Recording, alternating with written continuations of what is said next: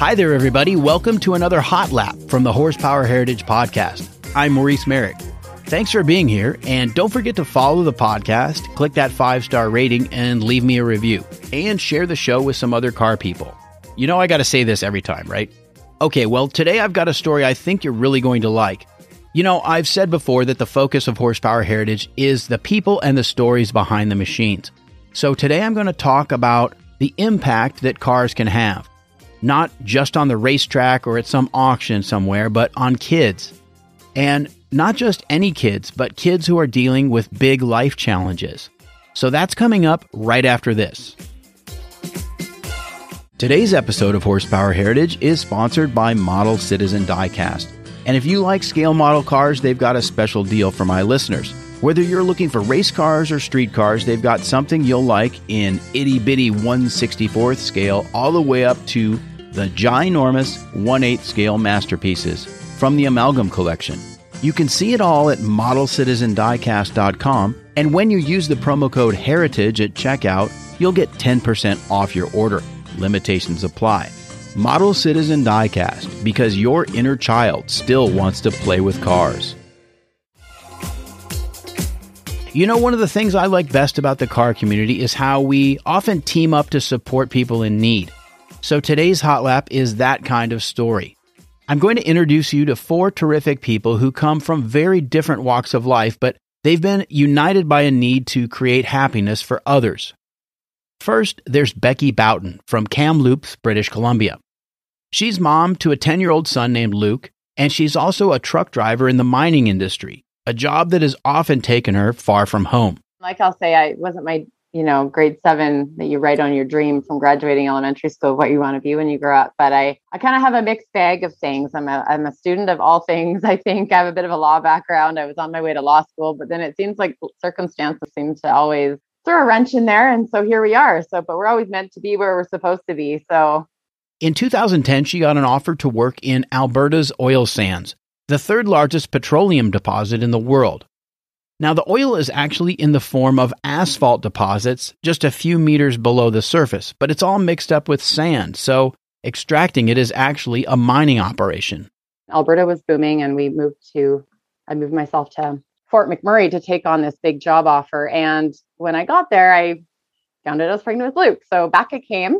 About the same time, Becky had discovered a lump in one of her breasts. I had found the lump, but I was 29 and it didn't run in my family. So I had no kind of thought of that really. And so with the pre-screening pregnancy stuff, sure enough, it ended up being pretty invasive cancer and was in surgery within a week from that ultrasound screening. And, I was told by all of my specialists that I wasn't supposed to, they didn't want me to keep Luke, that I should, because the pregnancy fed off hormones, that I didn't have any chance of survival, actually, if I chose to keep him because of the stage it was at. And so, we kind of believe in other things. And so that wasn't even a thought. I said, well, it is what it is, and we're just going to keep him. And so he had all the chemotherapy in utero and surgery and all that kind of stuff. And he actually came out with more hair than I did. So I was a little unimpressed with that.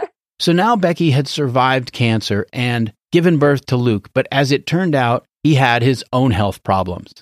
Through regular screenings, they thought it might be a hole in his heart, something that usually goes away, but it didn't. And so off to surgery he went when he was 4. He has 3 cardiac abnormalities that we just live every day as big as we can. And we just stay solid in our faith. And that's what carries us. So you just kind of do, right? You just take it day by day. And it was what it was. And we decided, we were convicted of that and just went with it.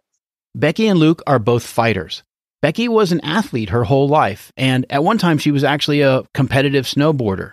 Part of her cancer recovery was to run a triathlon and get into fitness modeling. Meanwhile, Luke made it through his surgeries, and Becky says he's just a regular kid, always full of energy. Luke and Becky have been through some tough times, but they had the support of a lot of other families they met along the way. And that inspired Becky to start a clothing line called Livin' Givin'.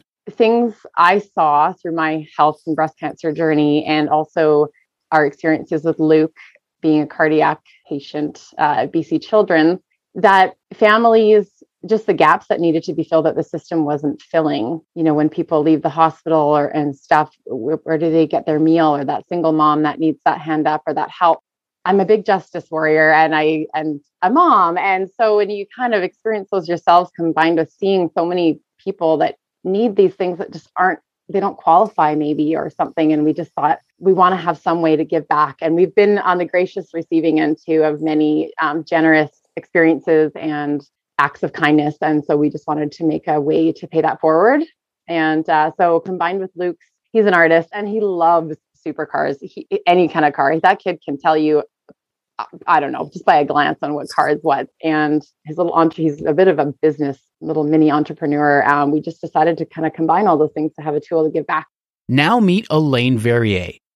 Elaine does television production work in Vancouver. So I do graphics during events for pro sports, concerts, events. But my favorite gig is telethons. So I get to, especially the Children's Hospital one here in Vancouver, it's at hospital. So I end up, as a mom, I start meeting other moms at the food trough. These are the parents, their kids are hooked to tubes and everything, or some of them have passed. Some of them are going to pass. Some of them are fighting and surviving. So it's all different levels. And I ended up connecting with a lot of these moms through the years. I've done this for decades.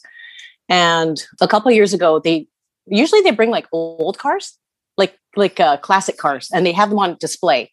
But in a couple of years ago, they had supercars. This was the first time I actually looked over and went, oh my God, what are those things? They're all flat and low, and I don't know anything about supercars. Elaine admits that in the past, she didn't have a very good impression of supercar owners. The thing with supercars is not good, because it's usually like rich, I don't know, just rich, egotistical people that are doing stupid car things, and they're in the news for speeding or crashing or that stuff. And I find out these guys are just literally there to spread happiness. They changed my thinking, because I've been media for 20 something years, working at all the big networks, and the constant reporting of bad supercar people. Of course, It's the 1%ers that ruin it for the rest of them. So these guys sort of opened my eyes to the concept of they're helpers. Elaine's exposure to the kids and their families dealing with serious illnesses made her want to volunteer her time in some way. The supercars were a big hit at the telethon, and that gave Elaine and a group of others an idea. So then I ended up asking one of them, like, hey, can you drive one of these kids? He's really into supercars. Eventually we moved forward, and they're like, Elaine, you're not really like into cars yet? Because I really wasn't. I didn't really know much about it. And so in one of these big team meetings, they said, Elaine, what do you want to do? And I said, I want to do like a multi-car ride day. Can we get a bunch of families in? You get a bunch of cars and I'll get the families. And so that's how we started this organization, where we drove kids dealing with severe / terminal life-threatening illnesses, and we would put them in the supercars. Elaine even got one of the biggest names in the music business to show up one day. We were doing a big ride day on the Sunday, multi-car, like 10, 15 supercars, plus the police, and blah, blah, blah, blah, blah. The next day was a Post Malone concert that I'm working. So I messaged the concert promoter saying, hey, if you're in town and you're bored the day before, we're doing this car thing. I know you're into cars. So I put it out to the team, like, wouldn't that be cool if Post Malone showed up? I'm a big fan of like manifesting and saying things out loud. And I just said it out loud, like, wouldn't that be cool if he showed up? And so it's on ride day, and we're very strict with our time. We're super punctual, right? So get in this car, family here, you get in the red one, you get in the silver one, you get in this, I'm pointing the kids back and forth. I'm bending down, pointing to the kids. And I stand up and I turn around to do something. And he's literally, I could lean forward and kiss him. And I was just like, oh my God, Mr. Post person, like Mr. Malone, Mr. Post, you made it. What do you call this guy? And he goes, oh my God, look what's going on. So I explained what we were doing, and we're driving all these very life-challenged kids and their families in these supercars. And he's like, oh my God, that's so cool, blah, blah, blah. So then I introduced him to the team, and then that happened. So it was really cool to have him show up. When people discovered that he was at the event, because Elaine is punctual. Like our team is punctual. This is all big team effort. We're all very punctual. We're now late. The police are waiting for us. The cars are loaded, and they're looking back going, oh my God, Post Malone's here. So now he's getting swarmed. And he was such a gentleman, just like a lot of the supercar drivers. Excuse me, guys, like this family wants to take a picture with me. Let's just, excuse me, like just hold back. And he goes, come on, your mom wants to take a picture with me. He's bending down. He's right at the kid's level. Come on, geez, you want autographs? And he totally he ignored everybody, and he paid attention. This is what I recommend to the drivers. If you're going to be helping with these types of events, forget the looky-loos. Pay attention to the kids and the families and the parents, especially. And that's what he did. It shocked me. And then when they took the picture, he got swarmed. And then he did it again. I'm so sorry, everybody. There's another family here. Let me take her. He was such a gentleman, and it totally shifted my thinking, just like a lot of these supercar drivers have done for me. We've lost a lot of kids in the past couple of years. And when I go back and I talk to these families, because they're friends still, the siblings or the parents, like, God, that was so awesome to see my kid happy. And that brings us back to Becky. Turns out she and Elaine had met years before. When they met up again, they talked about Livin' Givin' and the supercar rides, and then they joined forces. They decided to organize their own supercar ride days as part of the Livin' Givin' mission of living big and giving big. One of the car owners that's been involved in this whole effort is Vancouver realtor Eric Christensen. Someone told me per capita, Vancouver had like the most supercars in the world, which I found hard to believe. But, you go out on a sunny Sunday and there's a lot of supercars driving around Vancouver for a small population. It's anywhere from the sort of in the media, 16-year-old that was bought a Lamborghini for $500,000 up to, guys that are 70 driving around in their old, 308. That's just absolutely perfect and polished. And, I could probably go to a car event. Again, COVID was different, but I could probably go to a car event every weekend, whether it was with the Porsche or the BMW or one of the McLarens. And everybody just loves hanging out and sitting in the parking lots and then going for a nice drive up the Sea to Sky Highway. It'd sort of be the equivalent of driving up the Pacific Coast Highway. Everyone meets at a beautiful coffee place and we all stand around and talk about cars for a couple hours and we go for a nice drive and then, drive back again and everyone meets at a restaurant in North Van for breakfast. It's pretty cool. Eric's been around cool cars his entire life. My dad was a car nut as well and not really exotics per se, but just pretty much anything. He had, my parents were married for 20 years and they had 100 cars. The craziest car he had was a BMW M1 back in the 80s. I don't know if you're familiar with that car, but they only made, I think 475 of them. And it was maybe even less, but that was sort of his craziest supercar. We lived in a house with a 9-car garage. We were considered spoiled kids, but I think it was just more my dad's passion for cars than anything. It wasn't a matter of trying to spoil his kids. He just wanted everyone to have a nice car because he loved cars.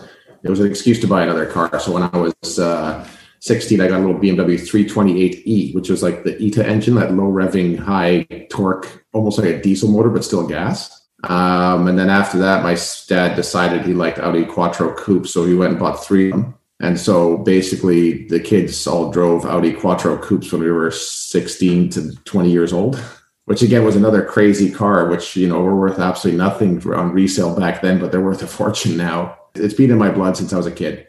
When he heard about Livin' Givin' and the ride days, Eric saw it as a perfect opportunity to help out. The satisfaction I get just being able to be there and see their happiness. It's like they're doing me a favor, not me them. It's been an emotional experience for him, but also very rewarding. The most exciting part of it is seeing this kid's reaction or the parents' reaction when you hit the gas. And, most people haven't ever been in a car that goes quite this crazy acceleration. And again, we're very safe. We don't do ridiculous high speeds. It's just that thrill of the acceleration and the braking that's enough to get people pretty excited. And it's one of those things, it's so gratifying. Like this kid's so happy and you're like, I just got a nice car and I'm making this kid happy. Elaine knows what I'm like. It's like, I'll be sitting in the car crying the whole time I'm driving. It's emotional for Elaine too. Anybody who's dealing with severe life challenges, that's sort of my blanket. Obviously there's a ton of cancer. I mean, everybody, I don't know anybody who's not affected by cancer, but there's even stuff like, cystic fibrosis, type 1 diabetes. I mean, to me, diabetes is, it's a 24/7, 365. The parents don't get a break. They end up in a hospital because their kids' levels are up and down. Or there's rare diseases. There's the heart condition kids, just like Luke, sweet little Luke. Luke is still dealing with his heart problems, and he will have more surgeries as he grows up. But he would rather think about all the great cars. I asked Luke what it was like for him riding in a McLaren. It's super fascinating because, how fast they can really go. And then when we got on the highway, it was just like everyone was watching us from the other lane, and it just feels good to be in them. It's just that nice feeling. Just listening to the families that are affected and how just being around the cars, not even in the cars, just having the cars there. You can up level it as a driver and say, you want to get in the car? Next level, you want to start the car? Do you want to go for a spin? Like when we've done the last couple with Eric, or last few with Eric and the other drivers that I've done, and they get to start the car, or they get to just be in the car and how to figure out, how do I close this door? Because the doors are crazy wing doors and they don't even know how to get in. And to have the child forget that they're dealing with the illness, for me, to see the family smiling, the parents, that's the payoff for me. That is better than any money for me. You can't take it with you. The Vancouver supercar community has really stepped up, and the rides have been a huge success. Becky and Luke continue to find ways to make Livin' Given about more than the clothing.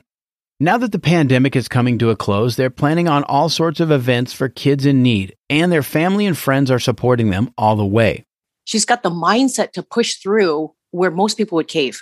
She is really one of these inspiring moms, and it's a privilege for me to be on her team with the Livin' Given. I'm very grateful to have lined up, the universe has lined us up together. But the ride days will keep coming too, and Eric and Elaine are recruiting new people to help all the time. Any of your listeners that are supercar owners, it's so gratifying, and it's amazing the feeling you get when you do one of these drives. So if you're in the Vancouver area and you want to be part of the ride days, you can check out their Instagram at Wear Livin' Given. That's WearLivnGivn. And if you want to support them with the purchase of a t-shirt or a hoodie or a ball cap, you'll find links to that on their Instagram. And by the way, they're going to be offering Supercar Edition hoodies very shortly, so look for that. And finally, 10% off any purchases there with the coupon code HERITAGE. By the way, I'm not making any money off that deal. I just think what they're doing is terrific, and they're helping a lot of kids. So there you go. My thanks to all my guests, Becky, Luke, Elaine, and Eric. That's all for this Hot Lap. Horsepower Heritage will be back next week. If you like what you've heard, don't forget to follow the podcast. And if you're listening on Apple Podcasts, leave me 5 stars and a quick review. And if you want to get in touch, go to the website at horsepowerheritage.com, hit the contact button there, and that'll take you where you want to go. Until next time, I'm Maurice Merrick. Thanks for listening.